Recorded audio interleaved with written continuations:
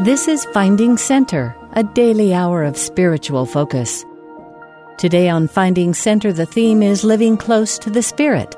We'll start with a devotional given to Ensign College by Derek Miller, entitled Living a Spiritual Life in a Temporal World. Following that message, we'll hear from John B. Bingham with his BYU devotional address entitled In Awe, the Astonishing Goodness of God. As president of the Salt Lake Chamber of Commerce, I often have the opportunity to speak to different gatherings and to different groups. But I am especially grateful whenever I have the chance to speak to students. Students hold a special place in my heart because outside of my professional work, as President Cush mentioned, I spend a lot of my time serving as a YSA stake president. And many of the members of our stake are students. In addition to students holding a special place in my heart, teachers also hold a special place in my heart. Both of my parents are teachers. Both of my grandmothers were teachers. My great-grandmother supported her family by becoming a teacher in a one-room schoolhouse on the frontier when she was unexpectedly widowed at the age of 23 with two very young children. My mother is an English professor. She taught me three wonderful things about being a good communicator. I want to share them with you. The first thing that she taught me was, anyways is not a word. That was like the worst word we could say in our home growing up if we ever used the word anyways. She would often say to me, if I ever got up enough courage to take her one of my papers that I was writing for either high school or college, it would come back to me covered in red ink with edits and comments. And she would often say to me, Derek, in this paragraph right here, what were you trying to say? And I would try to get the paper back from her, and she would hold on to it and say, no, don't read it to me again. Just tell me, what were you trying to say? And so I would express it to her in words, and then she would hand the paper back to me and say, why don't you just say that instead? And then she also taught me the third and maybe most important thing was to put the most important thing first. In whatever you're writing or whatever you're speaking, put the most important thing up front. She taught me the value of clear communication. My father is also a professor. He is an engineering professor. My mother has the ultimate literary mind. And as an engineer, my father has the ultimate pragmatic mind. He taught me the value of hard work. Just the other day, I was relating a story to my own children and using my dad, their grandpa, as an example of hard work. And I told them the story about the many years that he spent doing his PhD, his doctoral research. He was in school in California, but every summer he would go back to his home in Idaho, and he would study what was happening with the thermodynamics in Yellowstone National Park. And they lived, while he was studying that, just outside the national park in West Yellowstone. If any of you know anything about West Yellowstone in summer, you would know it is very hot. And if it weren't enough to be living in a place that was hot, he spent the time when he wasn't doing research in a part-time job to earn money that would support his family. And his part-time job was to sell film. But not just sell film in an easy way. The way that he sold film was to dress up in a bear costume and stand on the street corner encouraging people to come into the store and buy film. Do you know what my kids said to me when I told them this story about what a hard worker their grandpa was? What's film? Was their response. Now, I noticed a few of you laughed at that story, but many of you were scratching your heads and wondering, yeah, what is film? If you are one of those people, you are part of a unique generation. In fact, I read about you a few years ago when you were just starting college, because you are part of a cohort of college students who has never known the world without the internet. And in this way, we actually share something in common. Because when I started college, the internet was just becoming a thing. In fact, I remember returning home from my mission in Belgium and hearing for the first time the word email, and someone asking me what my email address was. Well, when I left on my mission, no one was using email, but in 2 years, suddenly everybody was.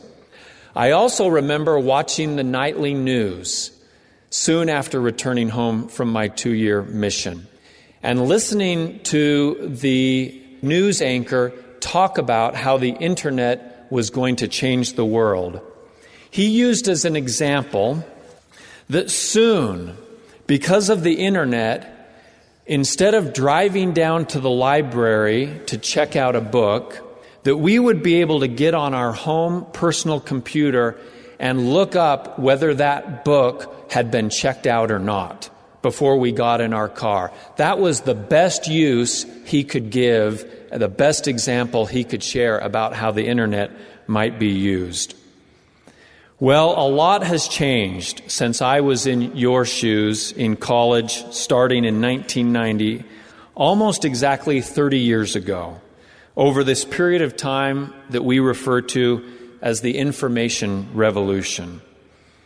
Many of those changes revolutionized not only the way we get information, not just because we don't just have to look up if a book is available at the library, but we can actually access that very book without needing to go to the library at all. But my point today is not to catalog how the internet has changed our lives or how information technology has changed the world. In fact, my purpose today is just the opposite. To share with you that the true source of information has not changed at all.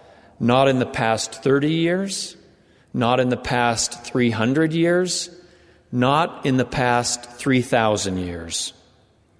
As the internet has developed, it went from its inception as being a source of information to today, where it is a vast source of disinformation. In fact, one of the great public policy debates of our time is the responsibility that social media companies have to assess the accuracy of information posted on their platforms. It can leave us wondering, what is real? Where can I find truth? And of course, every one of us knows the simple and profound answer to that complex question. That God, our Father in heaven, is the source of truth. And the Holy Spirit is the communicator of that truth. Now, we know this, but to make it work in our lives, we have to make it real in our lives. And that's what I want to speak to you on today. How can we have the Spirit as our constant companion? And constant is the key word here. I'm not talking about feeling the Spirit every once in a while, or just at church, or when we pray. I'm talking about how we can actualize God's promise to us when we were baptized, the promise to have the Holy Spirit as our constant companion, as it's articulated in the sacramental prayer, that we may always have His Spirit to be with us. And what I'd like to do is share with you principles that I've learned in my life about living close to the Spirit, living a spiritual life in this temporal world. As part of sharing these principles, I want to share some personal stories with you, but please understand that in doing so, it is not my intent to hold myself out as a perfect example, but rather, in sharing my experiences, I hope to cause you to think about how your Heavenly Father deals with you and your own personal experiences in your own personal life. Principle number 1 is to take our spiritual vitamins daily. That means that we pray, that we study the Scriptures, that we take His name upon us by being a disciple of the Savior in word and in deed. And we do it every single day. When I first moved back to Utah from Washington, D.C., Sister Miller and I had lived in our ward for a couple of years when I was called to be the bishop. People would come and visit with me often, my neighbors and my friends, with serious challenges that they were facing in life. In some cases, it was for advice. In some cases, it was to help them along a path of repentance. I would begin each one of those interviews by asking those good friends and good neighbors of mine, tell me about your daily prayer. Tell me about your daily Scripture study. And more often than not, they would tell me that daily prayer and daily Scripture study was not a part of their lives. And then I would share with them, let's start with the simple things.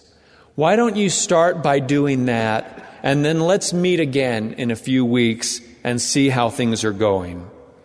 Now, let me be clear with you. Doing these things does not mean that you will not have challenges in life, but it does mean that you will have spiritual strength and spiritual guidance that you need to overcome your challenges.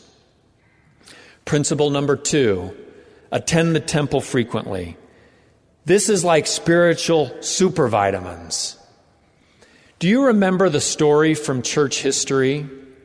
After the prophet Joseph Smith was martyred along with his brother Hiram, and the clouds of despair descended upon the beautiful city of Nauvoo along the banks of the Mississippi River, and the mobs began to convene, and even federal government forces rumored to be coming to drive the saints from their homes. It wasn't enough that their prophet had been taken away. Those mobs and those evil forces wanted to take their very lives away from them. It soon became evident to Brother Brigham and the other church leaders that they would need to leave Nauvoo. And so they began their preparation, and they began their plans to leave, to come to the west, to go to the Rocky Mountains. It was under those circumstances that the leaders and members of the church set as their highest priority, finish the temple. Now think about that, brothers and sisters, for just a moment. Does that make any worldly sense at all?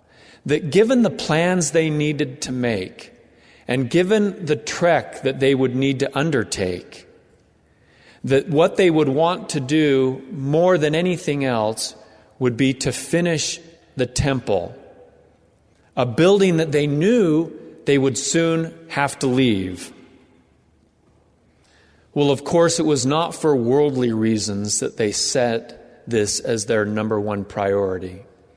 It was because they knew that they would need the spiritual strength that would come from entering the house of the Lord and making sacred covenants with Heavenly Father. That spiritual strength that would be needed to accomplish the tasks and the challenges that lay ahead. Do you ever find yourself in a situation where clouds of temptation or despair may be gathering, where forces of the world may be conspiring against you to take you off track? Do you ever find yourself facing the need to make plans, to undergo your own trek? If you do, I encourage you to look at the example of those early saints and set as your top priority the temple. Principle number 3, Once we've taken our spiritual vitamins daily and we're attending the temple, we must move forward with faith. Joseph Smith taught that when we are living the commandments, we are worthy of the blessing to have the Holy Spirit with us always, to guide us in our daily lives.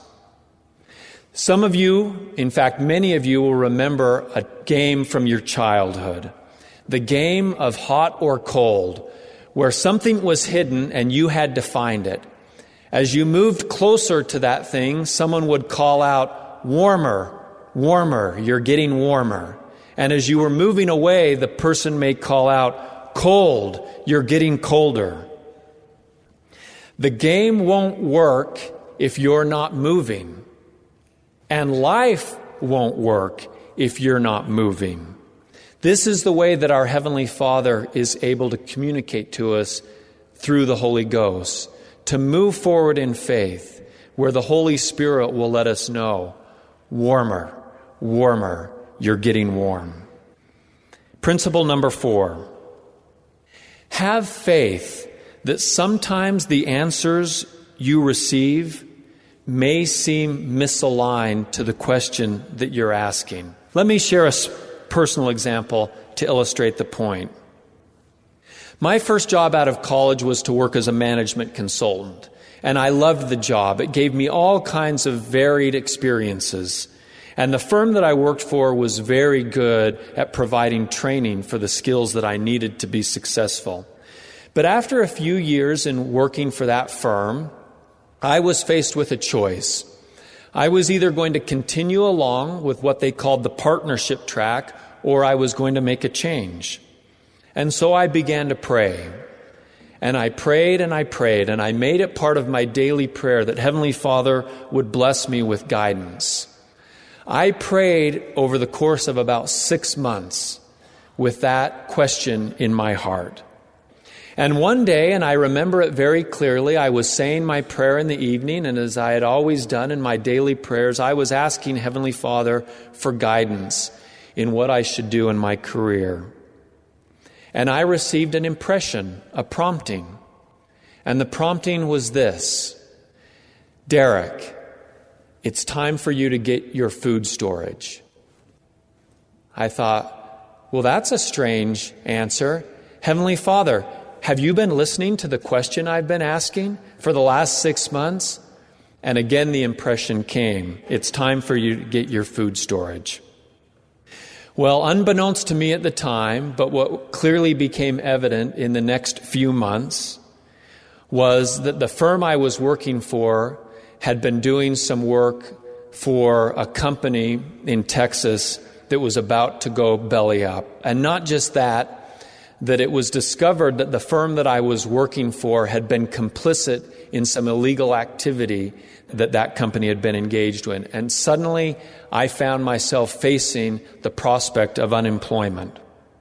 How grateful I was that I had followed that prompting to get my food storage in order, that seemed very misaligned at the time to the question that I was asking.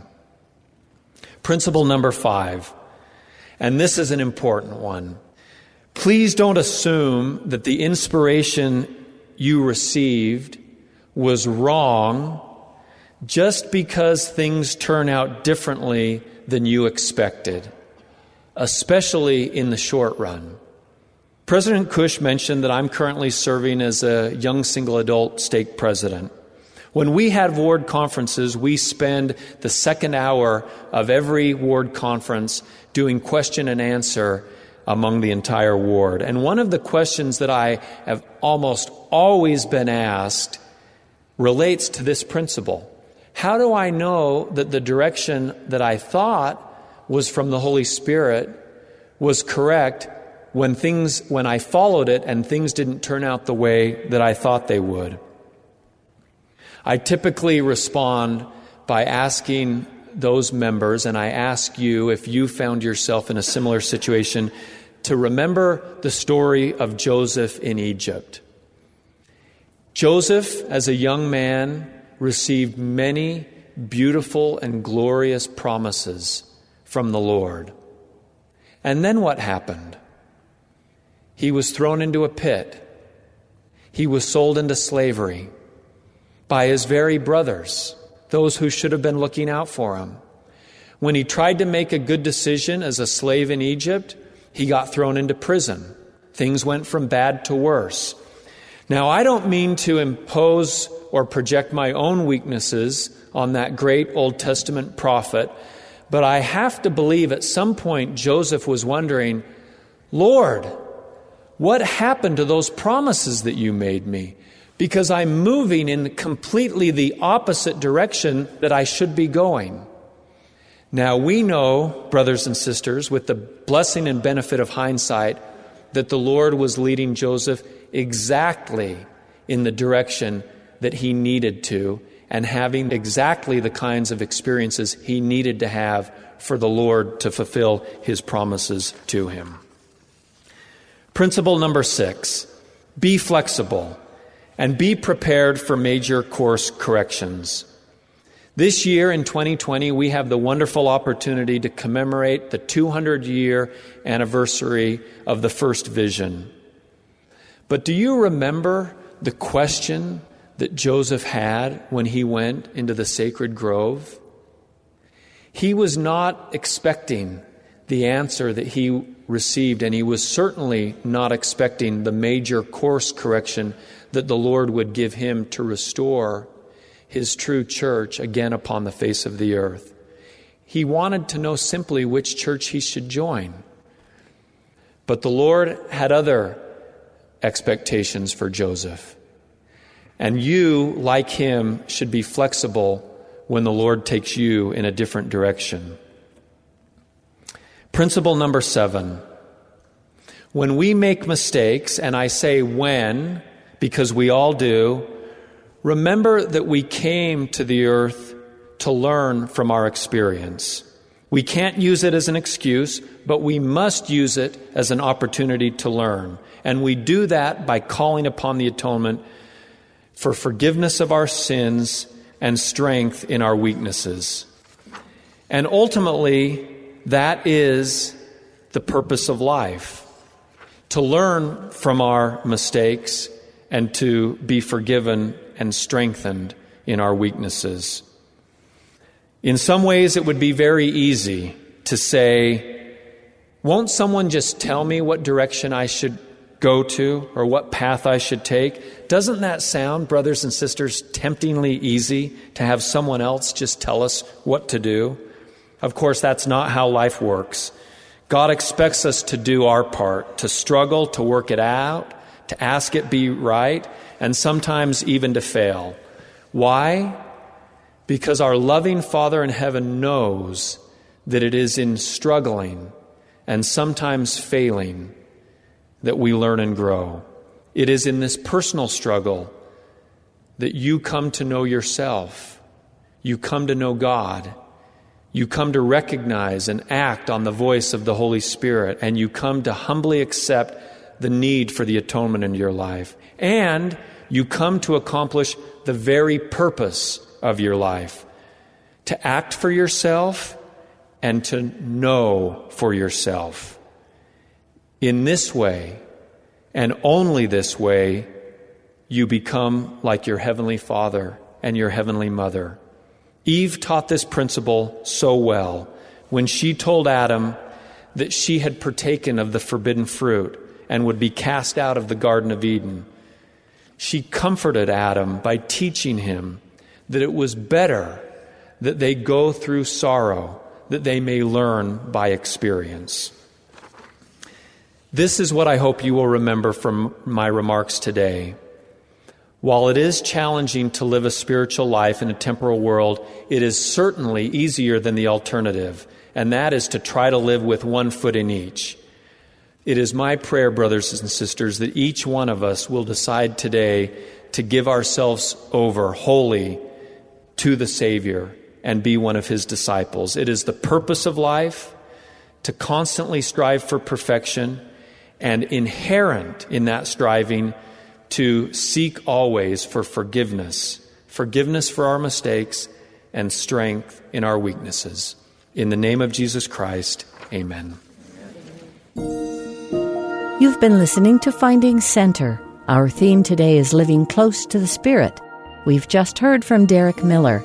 After the break, we'll return to hear from John B. Bingham with his address entitled In Awe, The Astonishing Goodness of God.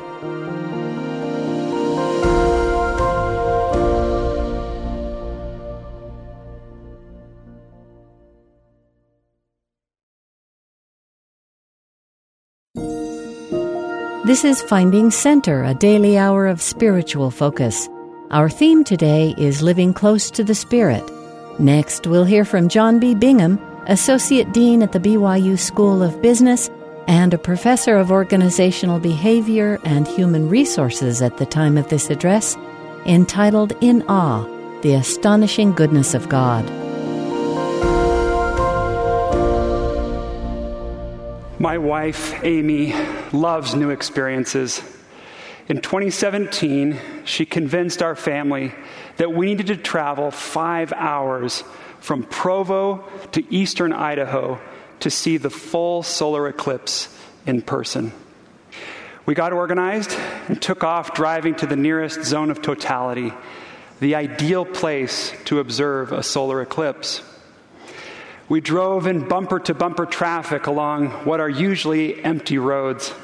We found what I'm sure was the last parking spot in all of Idaho, and then we herded the kids past revelers who looked like they'd been camped there for days or even weeks.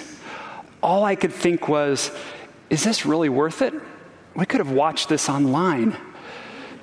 We found a place to sit, and we squinted through our overpriced cardboard glasses as the partial eclipse began. Initially, I have to admit, I was pretty underwhelmed, but I watched and I waited. Suddenly, the light around us began to change rapidly. The birds stopped chirping, the temperature dropped, the laughter, the music, and the talking all around us quieted. It's happening, people started to say out loud. The darkness deepened. We took off our cardboard glasses and we stared upward, looking directly at the sun that wasn't there. Now, it's hard to describe what we saw, and even the most detailed pictures don't do it justice. What's more difficult to express is how I felt. I got goosebumps and found myself getting choked up. I stood there in the quiet darkness with my wife, kids, and hundreds of onlookers, our eyes all fixed on the sky, and marveled in awe at this remarkable heavenly expression. For 1 minute and 45 seconds, we stared in silent, reverent wonder. I experienced something during the eclipse that I did not anticipate, a spiritual surprise, an unexpected connection to the divine. The mood in the crowd was different as we walked quietly back toward the car. A couple stopped us and asked, "Hey, what did you think?" The woman's eyes were still wet with tears. "Wasn't it awesome?" she asked. Awesome. We use that word a lot these days to describe the taste of food. That sandwich was awesome. To acknowledge a gift or service. "Hey, I got you that book. I'll drop it by your apartment later tonight." Awesome. To reaffirm that we're willing to do something. "Hey, do you want to go to devotional with me?" "Yeah, awesome." In fact, some people think everything is awesome. Although we may overuse the word awesome, and the way we may use it in everyday talk may take away from its true meaning, the root of the word awesome, awe, is actually quite inspiring. Today I'm going to talk about the word awe, and I define awe as profound reverence, a personal and unexpected reaction to seeing God at work. It is seeing or witnessing something inspiring and feeling the Spirit touch our hearts to confirm truth, expand knowledge, or reaffirm heavenly love. It's the divine surprise I felt for those 95 seconds as we stood in the zone of totality of the solar eclipse. Do you remember feeling a bit of God's magnificence when perhaps you didn't expect it? Maybe when you experienced heart-stopping art, you looked into a microscope or a telescope and you saw new worlds. You came to a critical point in a breathtaking piece of music, or you finally grasped a complex idea with a flash of understanding. These moments of surprise are manifestations of Heavenly Father's love for us, His children. They are ways that God both connects with and nourishes us. Today, I'd like to help us find, recognize, and cherish awe in our lives, particularly when we're in a spiritual eclipse. I want us to come away from our time together ready to more regularly embrace the astonishing goodness God offers us. Experiences with awe change us. They cause us to ask questions, and they move us to learn. Awe is full of paradox. It invokes vastness and makes us feel small. We are nothing compared to God. At the same time, awe makes us feel God's power and love. We mean everything to God. Maybe it's been a long time since you have felt awe or felt God in your life. Life's busyness coupled with discouragement, depression, anxiety, isolation, grief, and a host of other factors can make it difficult to experience or to remember when you felt awe. At times, it can be hard to believe that you'll ever experience something remarkable again.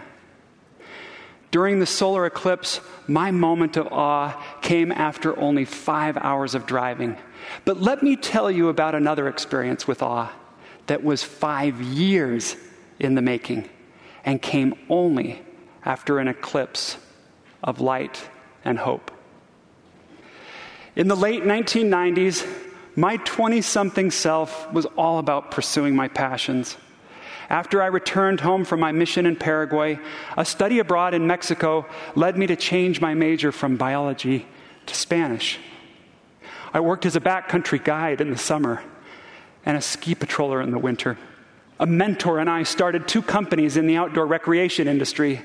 And so naturally, when the time came to pursue a master's degree, I chose parks, recreation, and tourism with an emphasis in finance and marketing.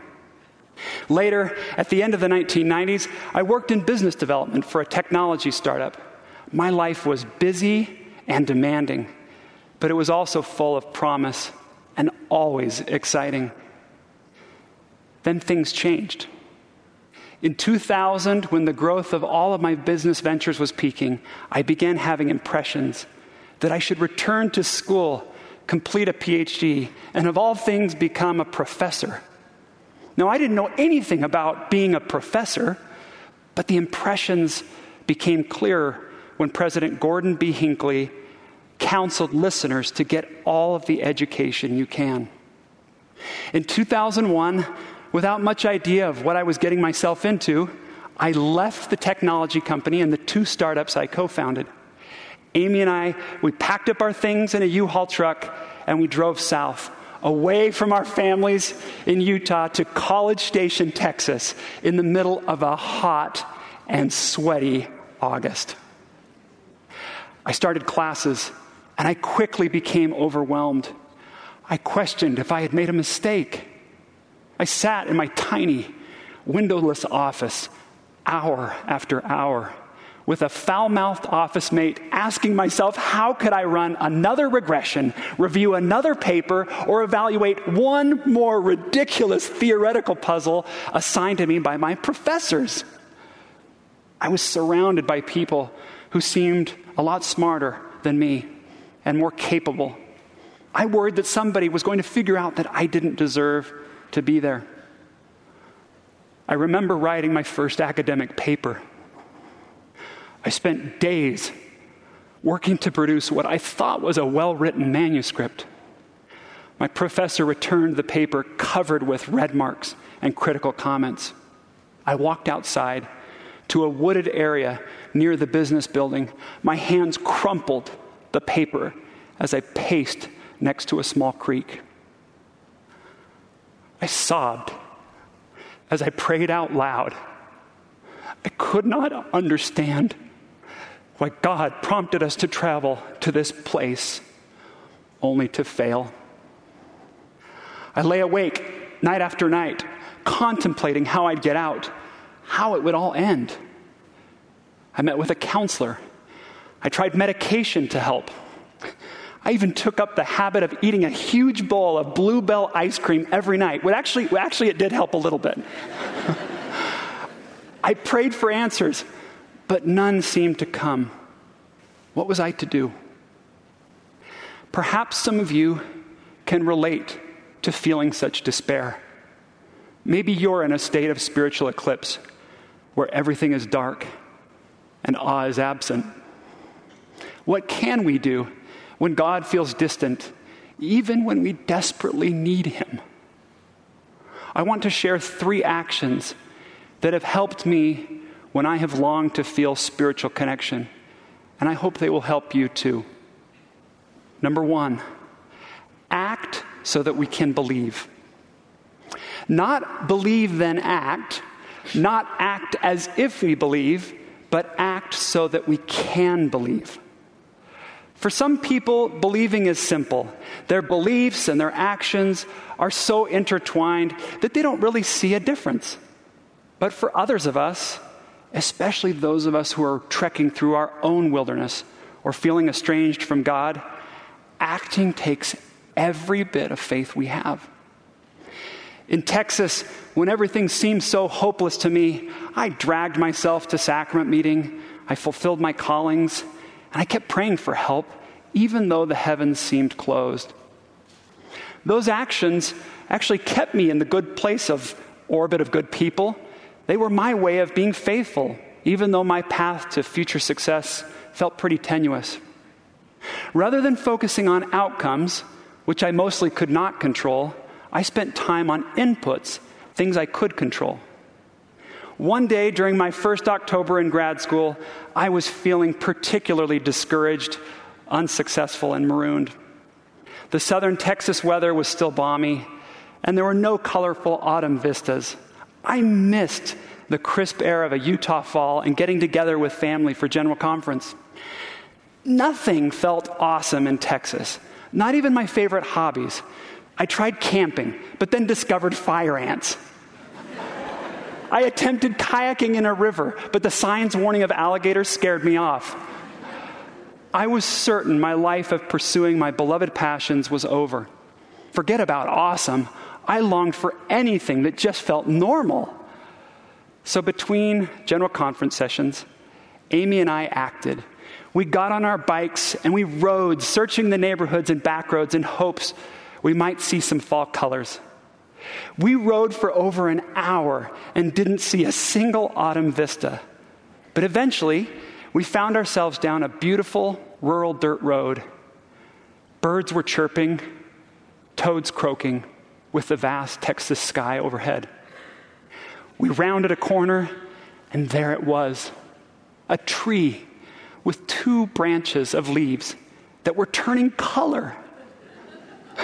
Now, they were mostly brown, not bright yellows and reds, but it was something. It was a divine surprise. We cut off one of the small branches, and we placed it on our little kitchen table. It became a precious reminder to me that God was aware of my challenges, and He was giving me glimpses that He was there. While I didn't find exactly what I was looking for that day, I received a reason to keep believing. In Liberty Jail, at the height of the persecution of the early church, and in his own deep despair, Joseph Smith began to wonder if God would ever again intervene to succor the saints. The Lord reminded the prophet, "Let us cheerfully do all things that lie in our power, and then may we stand still with the utmost assurance to see the salvation of God and for His arm to be revealed." What's within your power right now. If you want to believe in God, the gospel, your future, act first and then see what gets revealed. 2, recognize, remember, record. Alma asked his followers, if ye have experienced a change of heart, and if ye have felt to sing the song of redeeming love, I would ask, can ye feel so now? Some of us might answer with a resounding yes. But many of us who have felt inspiration previously, maybe during childhood, adolescence, or while on a mission, struggle to feel it now. This is normal. Spiritual feelings come and go throughout our lives, just as light does throughout a year. Remembering fortifies. We can more fully appreciate times when God has spoken peace to us if we cast our minds back and recall those specific occasions when the Lord spoke peace to our minds, as he did with Oliver Cowdery. Recognizing that God has made himself known to us in the past gives us confidence he will again in the future. What might happen if we took a few more minutes each day to recognize, remember, and record when we've heard God's voice in our lives, the way President Nelson has invited us? Okay, so it's easy for me to say, spend time recognizing, remembering, and recording God's hand in your life. But where are you going to find time? Well, I can give you some. You weren't expecting this, but maybe by doing something a little unusual and at the risk of a bit of awkwardness, something surprising might happen for you like it did for me during the solar eclipse. Let's temporarily put ourselves in a zone of totality. Thanks to the lighting crew, it's going to get dark in here. Then while we sit here in the darkness, I'm going to ask you some questions. And I invite you to recognize and remember the personal and unexpected ways that God is at work in your life right now. While it's getting dark, get comfortable in your seats. Let go of your phones and empty your laps. Will you just put down your burdens for a minute? Let's pause and take a few deep breaths. I'm going to share a few words to help us consider some of God's miracles that we may take for granted as ordinary. Elder Lawrence Cobridge said, the most phenomenal occurrences of all time and eternity, the most amazing wonders, the most astounding, awesome developments are the most common and widely recognized. They include I am, you are, we are. Is there anything greater than those ordinary realities? No. Nothing else even comes close. You can't begin to imagine, much less describe, anything greater than what already is. Okay, now remember a time when you felt God in your life and you weren't expecting it. How did the divine touch your heart? Maybe you felt love or peace or joy. Relive that experience in your mind for a moment.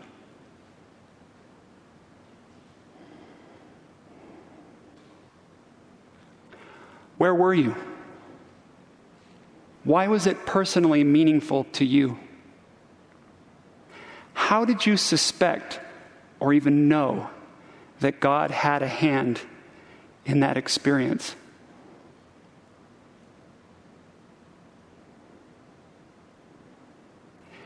In the zone of totality, we can't see the sun, but that does not change the fact that the sun is there. I know God is there, always. Even when we can't see or feel the light of his love.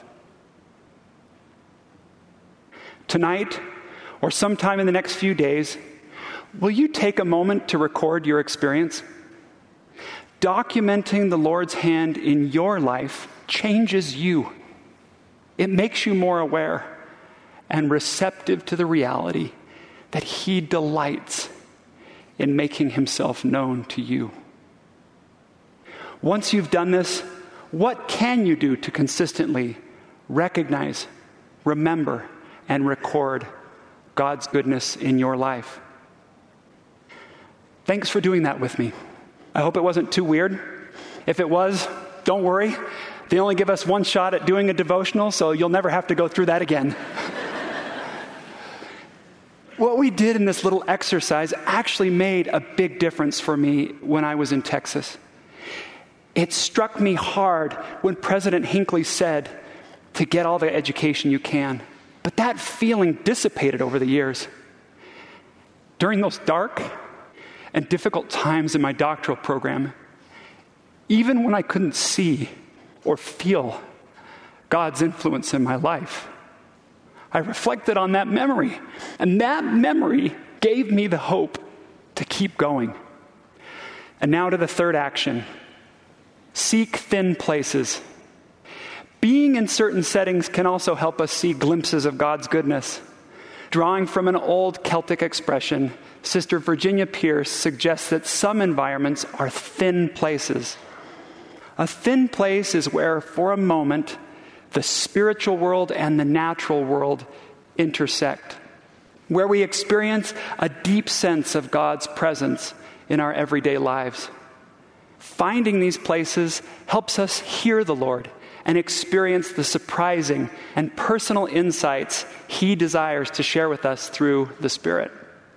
Years ago, a student came to me in a panic.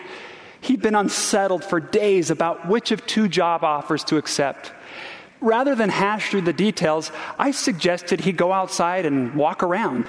It was a cool autumn day, and we all know how powerful fall colors can be. The following week, he told me that just changing the scenery in his life opened him up to revelation he hadn't been able to access previously. It brought him to a thin place of awe and connection.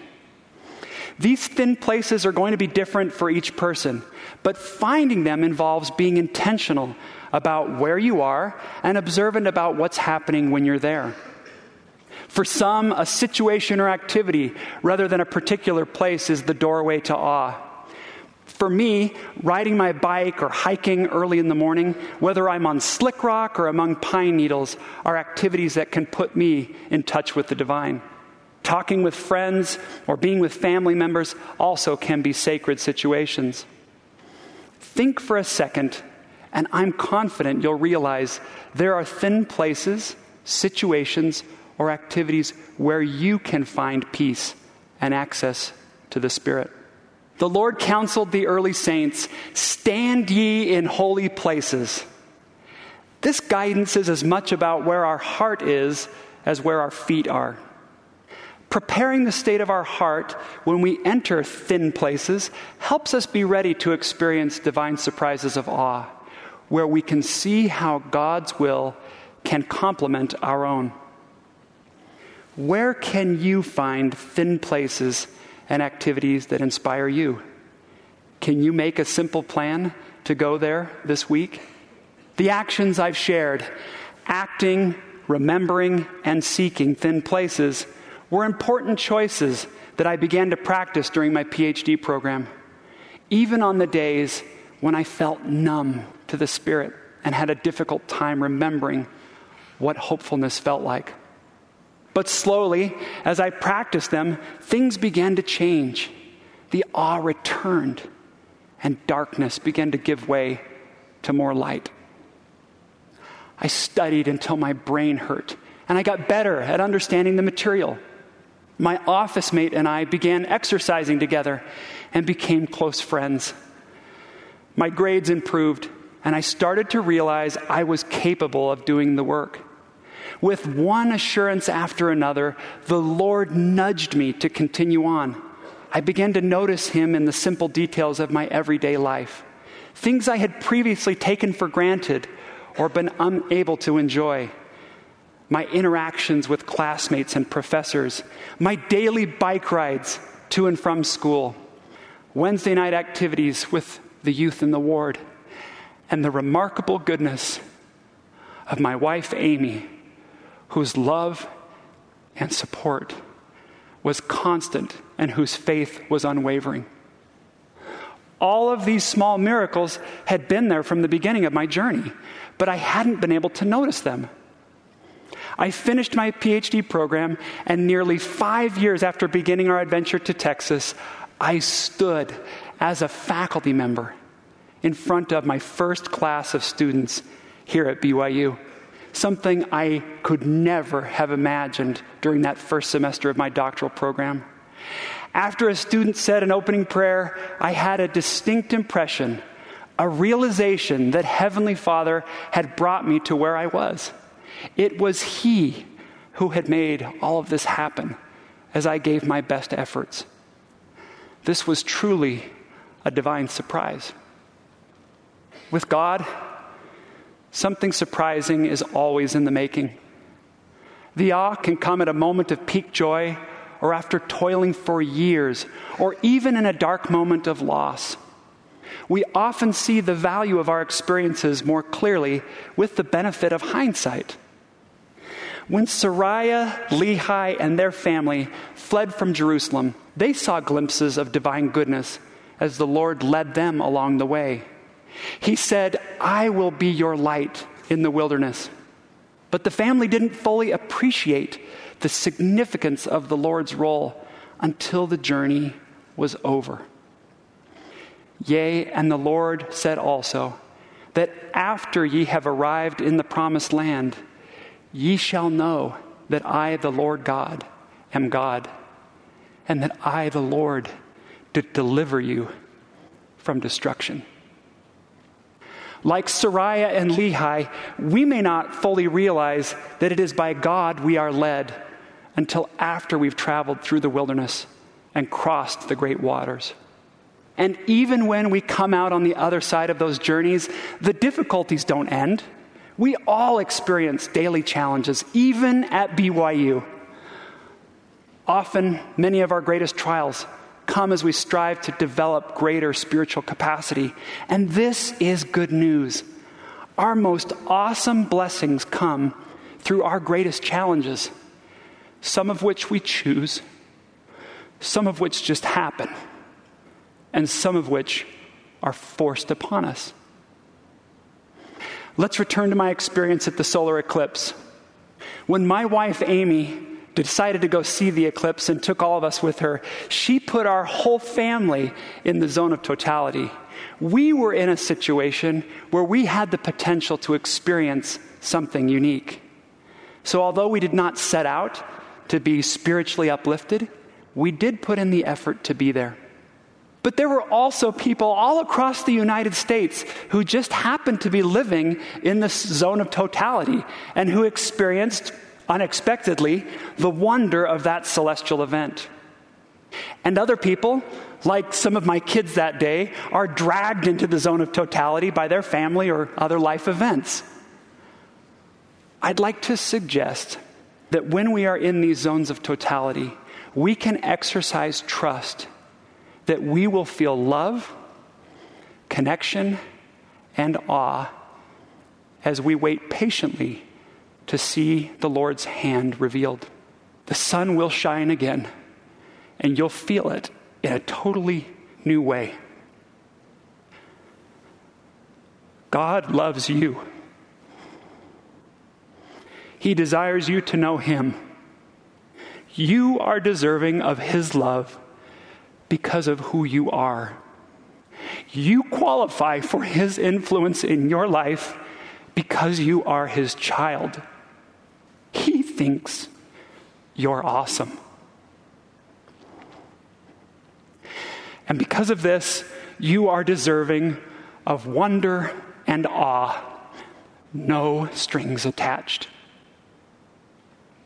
Each time I stand in front of students at the beginning of a new semester, I try to remind myself of the awe I felt 16 years ago in my first BYU classroom experience, how the sun broke through after a prolonged period of darkness. I love it here. What a privilege to be part of building the Lord's kingdom through this remarkable institution. I love you and am in awe of you, dear students and dedicated and inspiring colleagues and friends. The next time you use the word awesome, will you consider the personal and unexpected ways that God is at work in your life? And when you find yourself in a spiritual eclipse, watch and wait. Keep acting. Keep remembering. Keep seeking thin places. God is with us in the darkness and in the light. Let me conclude with the greatest divine surprise of all. Our Father sent His Son, Jesus Christ, so that we might return to live with our heavenly parents eternally. What fills me with profound awe is that our brother, Jesus Christ, would be willing to descend from His throne divine to suffer, bleed, and die to rescue rebellious souls like me and you. His sacrifice is sufficient to redeem and to justify all of humanity, and at the same time succors you and me personally. That is truly awesome.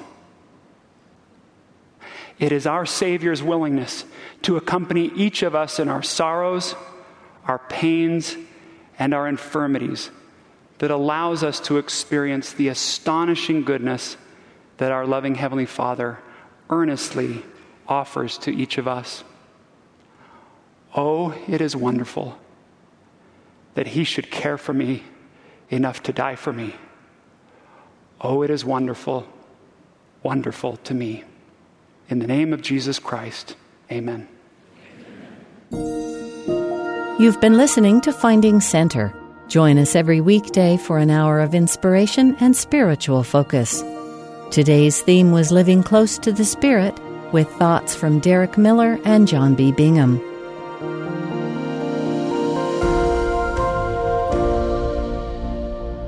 Finding Center is a production of BYU Broadcasting.